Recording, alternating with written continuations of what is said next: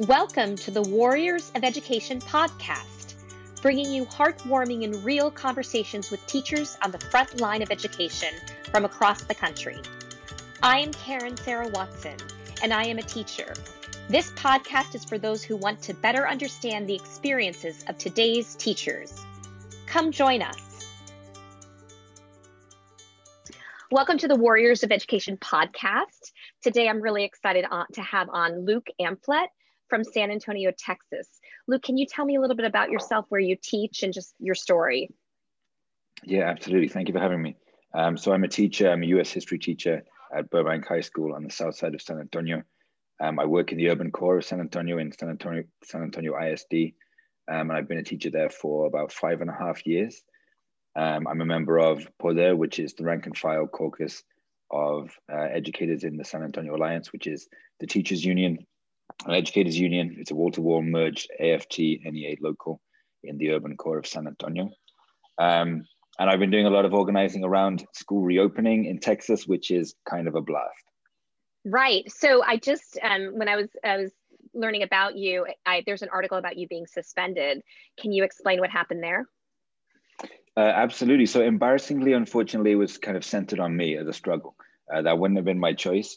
But it was actually a struggle that involved a large number of educators, students, community members, and different organizations standing up around safe school reopening. It ended up resulting in me and kind of focusing on my placement on administrative leave for 3 days, 3 whole days, before a coalition of community members, really led by students, forced my reinstatement and forced really the quickest turnaround, the quickest U-turn that we've ever seen from our school district.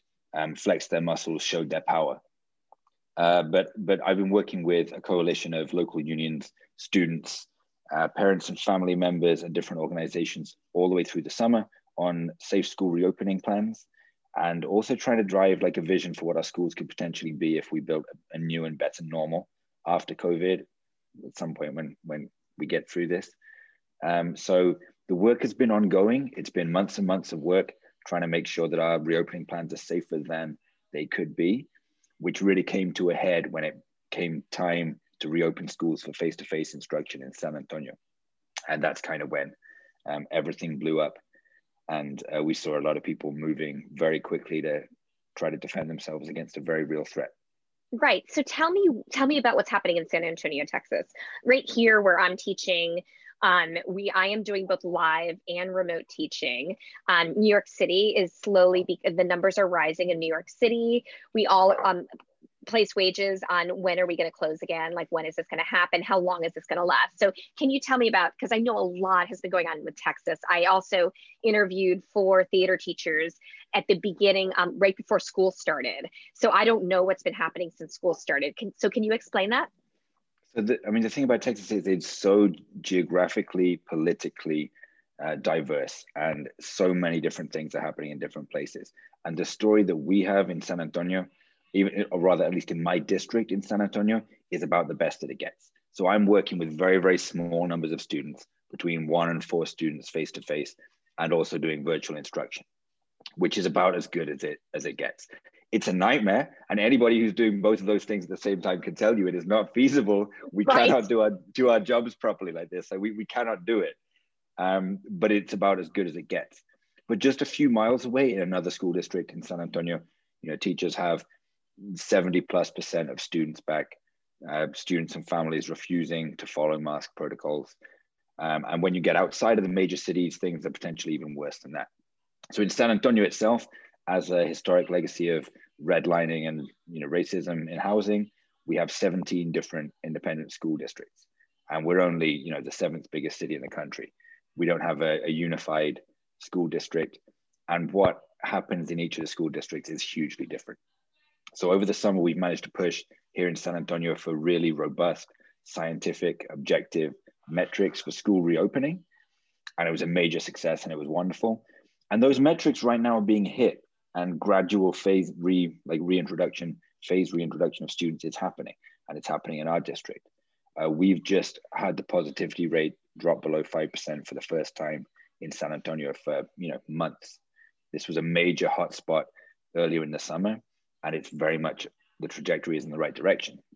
But as you mentioned, like, we don't see this being sustainable. As more and more students come back, and as we see the flu season arrive, we foresee shutdowns. We see major disruptions to already disrupted, already, you know, unfeasible, unsupportable school years taking place. And we're kind of counting down to when that happens and trying to keep everybody safe until it does. That's very much the attitude.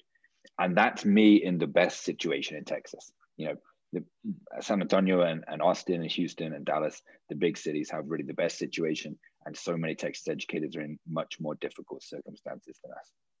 Right. So what is your population like in terms of diversity?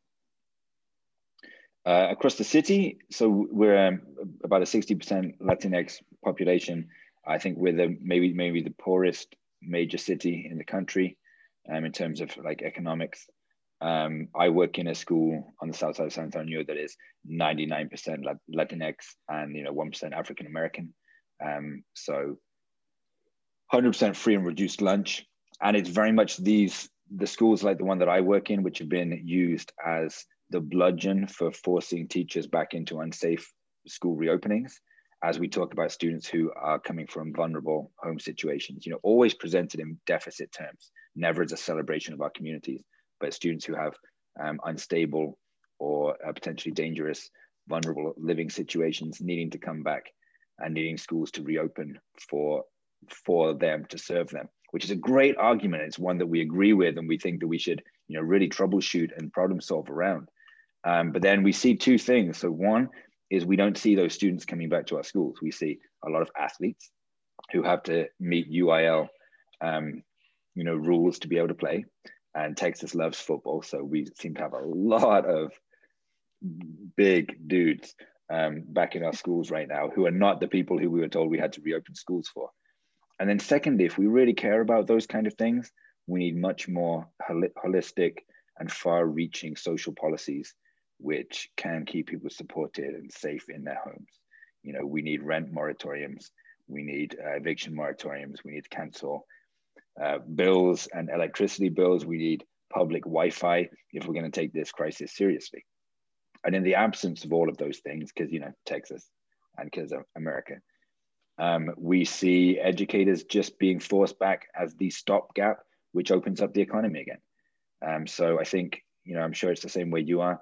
A lot of us just looking in disbelief at the situation we're being forced into, and very, very worried about what happens over the next few months. How supported are you by your administration? And you have said that you're in a good school. So are you being supported in that way?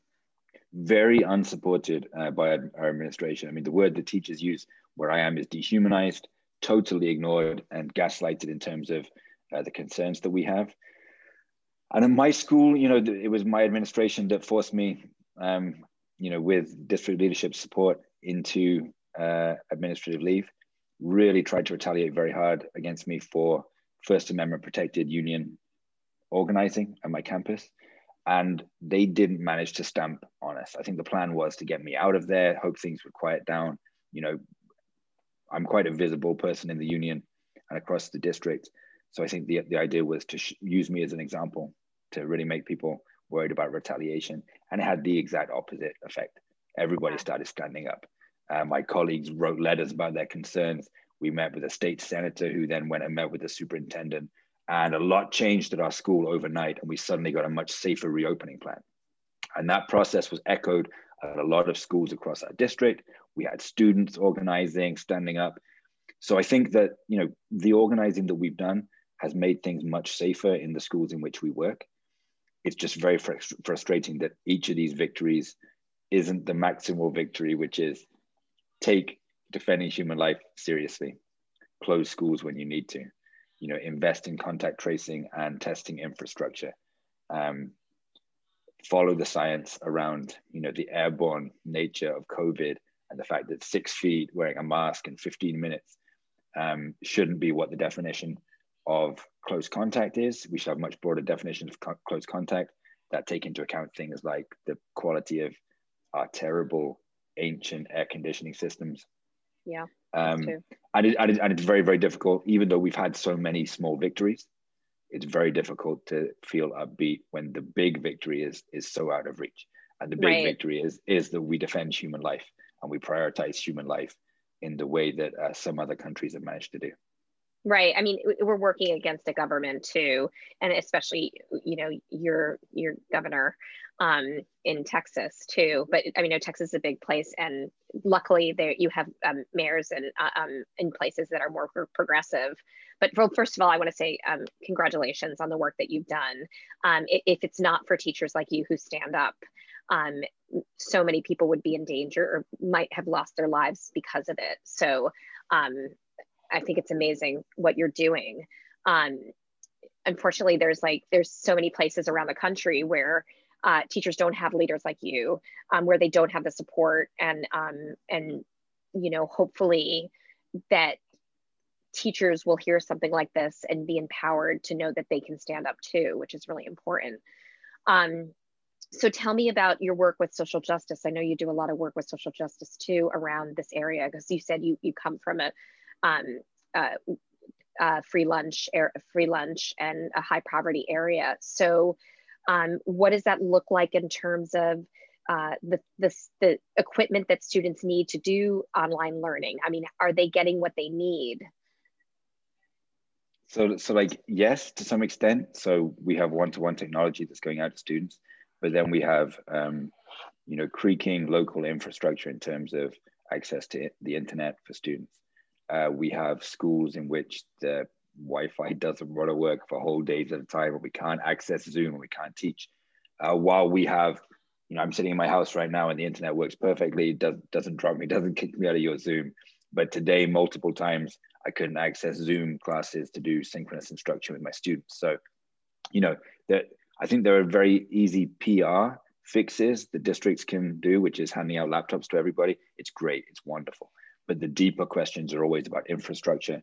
They're always about access that goes beyond just a laptop.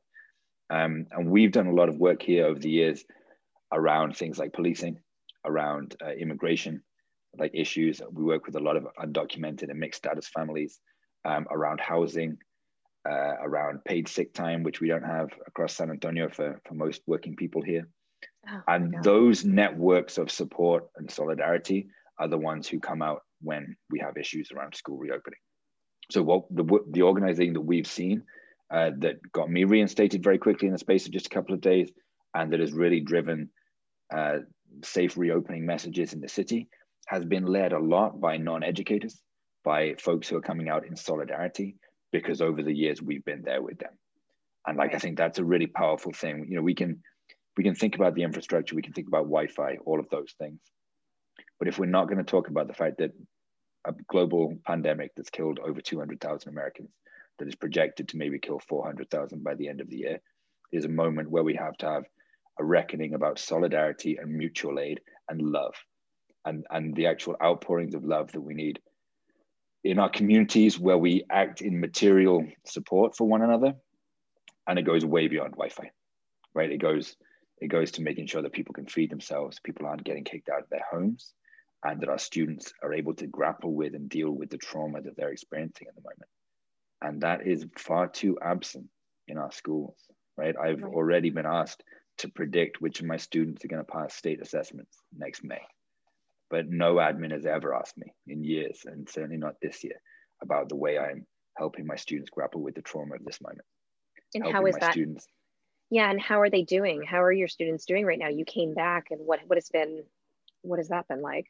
I mean, they're incredibly resilient. You know, I hate that word, and I hate the grit word, but the students, like the ones that we work with, don't have to be taught about those things, because they live it, because they experience how tough the world is. You know, my students are going to work, and they're working asynchronously on challenging, you know, serious high school assignments, and trying to grapple with that at the same time as they're babysitting their younger siblings who are also going to school, and they're coping with it. And they're coping with it because they have to, and they're surviving it.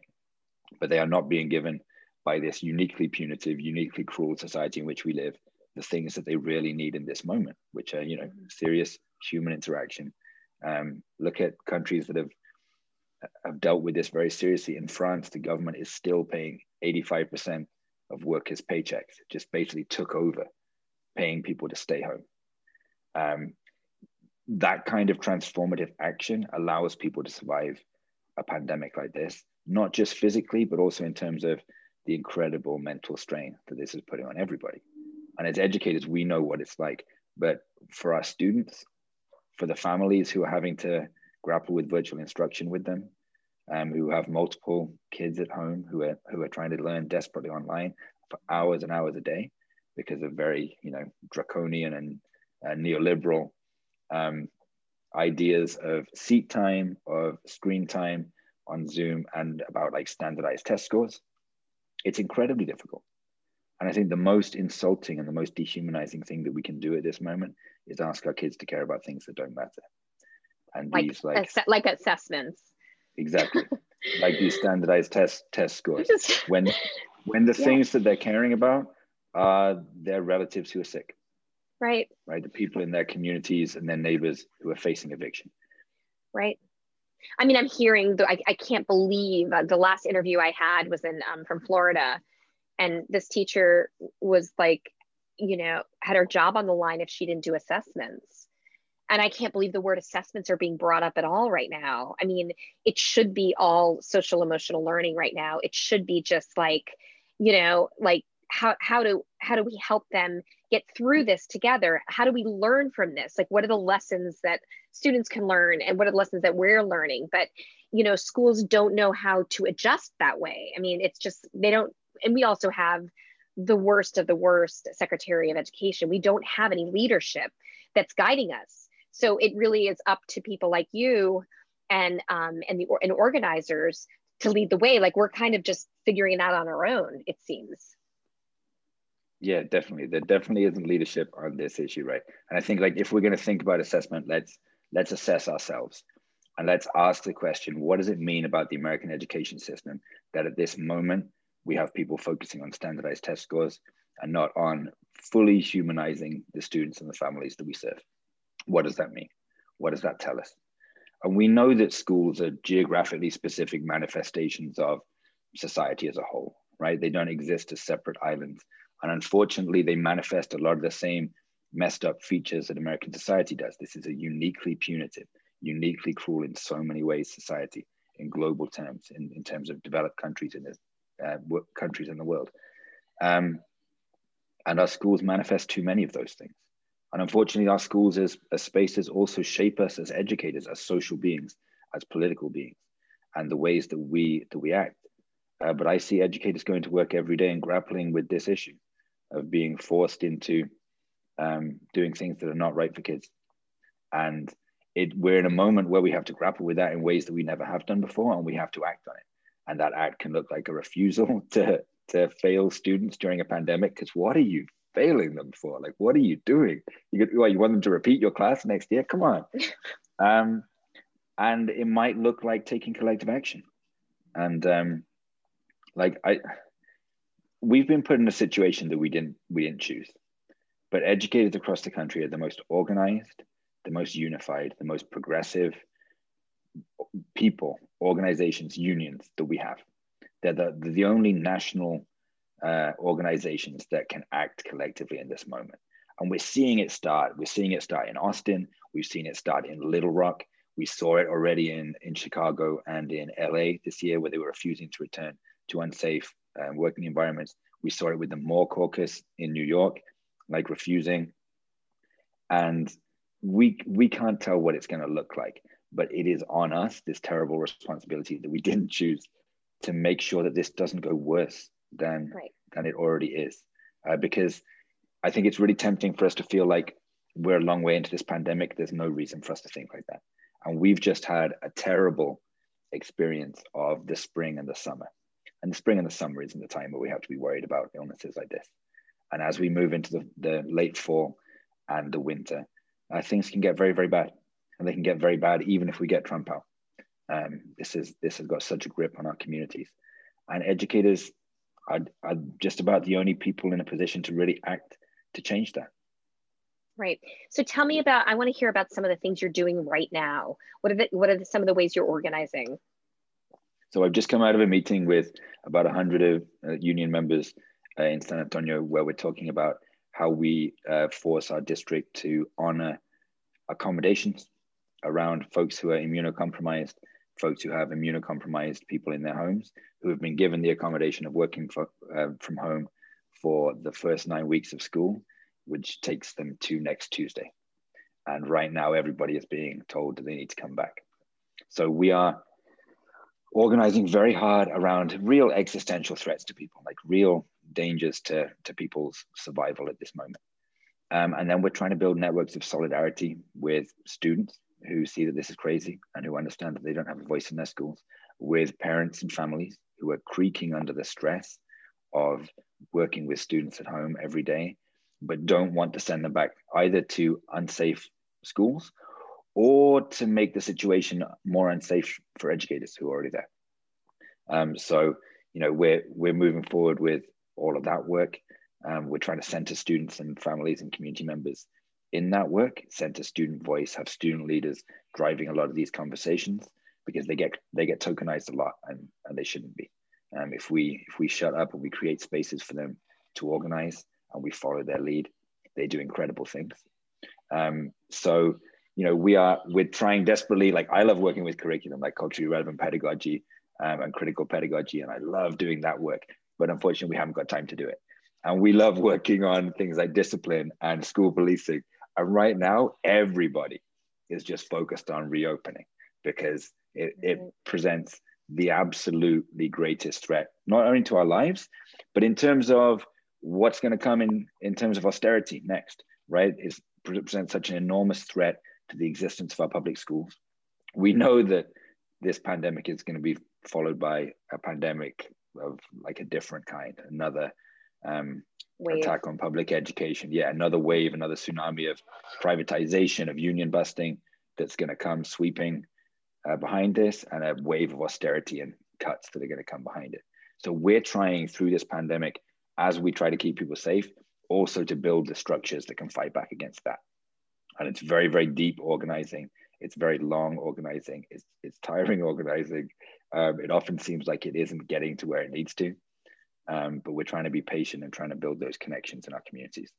Right. So what motivates you when this is all so damn hard? What keeps you going in all of this? There isn't a choice, really. I mean, that's what motivates me. This is the work, and this is the situation we find ourselves in. Like, I think Noam Chomsky always ends up ending like talks by basically saying the same thing, and it's the perfect like line. So we should all steal it, which is like, we have two choices. One of them is that we do nothing and we guarantee that the worst happens. And the other choice doesn't come with any guarantees of success. There's no reason, unfortunately, for us to think that our organizing necessarily wins, but it does hold that hope alive. It does create the possibility that things can be better than they otherwise would be. And what we've seen around the country, while educators haven't had a lot of maximal victories around COVID, we've seen reopening plans consistently that are much better and much safer because people have stood up. And we can't even guess how many lives that has saved. And that's the work. Right. You know, I noticed because I've interviewed a ton of people with MORE in New York City, the movement of rank and file. It's amazing what they did. And it is amazing the impact that the protests, you know, the people that I interviewed and the protests that they've had, and just all of the organizing, it worked. The pressure worked. I mean, unfortunately, we're still like doing live teaching, but it's safer. It has become safer. It's not ideal. We all believe that we should be remote right now, but it works. And what I've learned through this podcast of all the, you know, I love talking to organizers mostly because I see that the hard work that you put into this, the hours and hours on top of just planning as a teacher, that I'm, you know, that it's making a difference. So what could you say to people like who maybe don't have that leadership in their school, like about schools in like, you know, in states where they're very powerless, like they don't have unions? What can we tell people to help them rise up and do what you're doing right now? Talk to one person and then talk to another, and move forward like that. I mean, every great piece of organizing starts with a conversation, and that conversation should start from a place of listening and fully humanizing each other, and sitting together in the fear and the horror of what we're looking at. And what we find is that when we get people together and they talk, it naturally leads to conversations about what we do next. So I was just involved in that like mini uprising at my school in my district, and I didn't lead it. I've done a lot of this work, but I didn't lead it. A whole group of educators coming together and having a conversation about what they were facing led it. And organically in those spaces, we start talking about what we do next and how we solve these problems. And that's how we decide what to do, right? There's no structure that we can impose on these situations. There's only what the people who are most directly impacted in those spaces decide to do together. And that can be very, very powerful. Right. And I'm seeing that. I can tell in my, like where I work, there's a lot of fear about standing up to administration. And then I see, again, the people I talk to and what they're doing. And I so want to be, like help people rise up. But there's a lot of like people who just don't want to, that we're kind of getting pounced upon with like rule breaking, a lot of that going on. And, I don't even know I don't even know myself how to help people see that like they need to do this, because right now it's just like, I feel like rules are starting to be broken, and like it's things are starting to fall apart a little bit, and like, you just give it an inch, people will take a mile. And so I can hope that, I can find more people who feel the same. But it's hard. It's hard in schools where the administration is so strong, where it's not just administration, it's like the district and the like the DOE, like, really likes this administration, and no one can see if something goes wrong. It's hard to get anybody to see that something's going wrong. And so it's frustrating for me.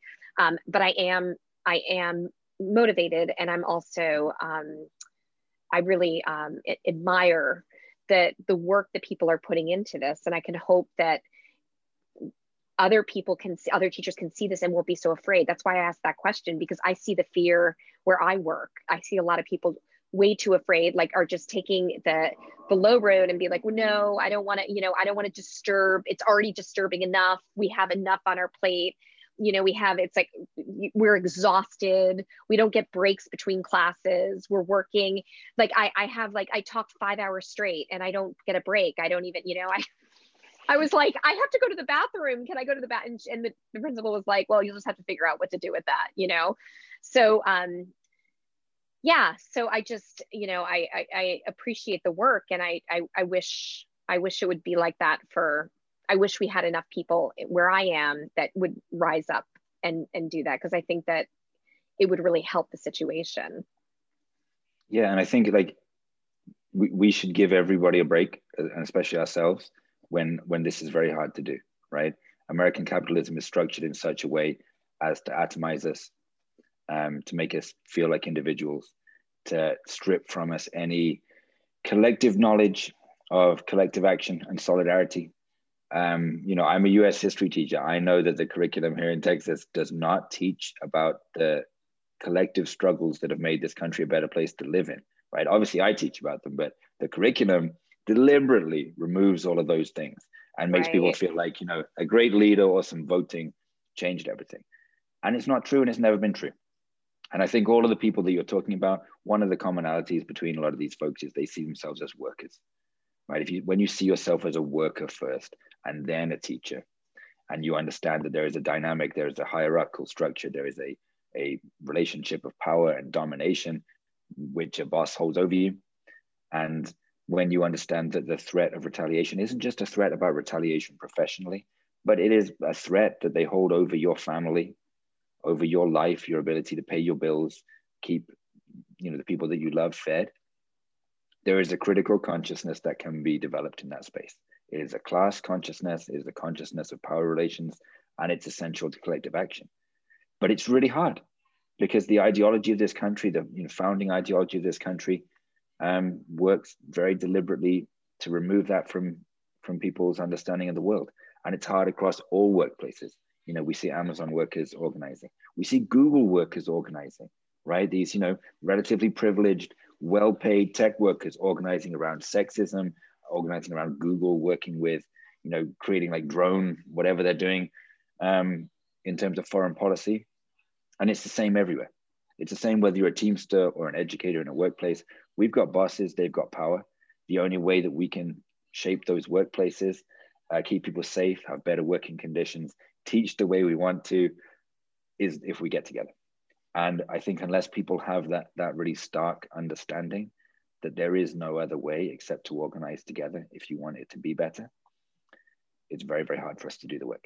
But if they can get that understanding, we can move people to action. And people have done it for hundreds of years in this country under much tougher circumstances than we face, facing much worse dangers than we face, and with the law on their side even less than we have it. So, it's doable. We should be hopeful. Yeah, definitely. So where do you see, once we get out of COVID, where do you want to see all of this work head to? Like, what do you want to see in a year from now? I mean, I want everyone to be safe. It'd be great if we can get out of COVID. We got a vaccine. We can be back to school face to face. What we're doing at the moment is not joyful for a lot of us. It's not for the students. It's not for the educators. I love my class. I'm in this profession because I love it. I love the work and I love my students. So I want us to be back in schools together and working together. And I want us to grapple really fundamentally at a deep level with what our schools should be, right? Should our schools be accountability and testing factories where we churn out docile workers for the future with a bunch of good test scores and maybe get some merit pay? Or should they be spaces of liberation, right? Should they be spaces which are prefigurative, which prefigure a better society, which is more democratic, which is more humanizing? And that's the work that I'm interested in. And that's work that is, about curriculum. It's about discipline. It's about educator and student voice most centrally. And I think that's like, that sounds like a long project, but it's one that we have to grapple with, because I think it would be really cool to work in community controlled, democratically organized schools. And we should figure out what that looks like, and we should try it. Right. Well, first of all, I honor you. I learned a lot from you in just such a short time. So I just want to thank you for what you've said, and the work you do is incredible, and just keep working, keep doing it. And I hope people listen to this podcast and are as inspired as I am from the things that you've said today. So thank you so much for being on the Warriors of Education podcast. I wish you the best of luck. I will be following you and following what you do. And I'll make sure I post any organizations on the podcast so people can follow you also, and maybe become part of some of these organizations also. That would be great. So thank you so much for being part of it. Thank you. Yeah, thank you. Let's get in trouble. Yeah. Thanks for listening. The Warriors of Education podcast is produced by me, Karen Sarah Watson, and edited by Alyssa Renzi. If you are a teacher or you know of a teacher who has a great story, you can find us at warriorsofeducation.com or email us at warriorsofeducation@gmail.com. Thank you so much for listening. Teachers, we hear you, we see you, we honor you.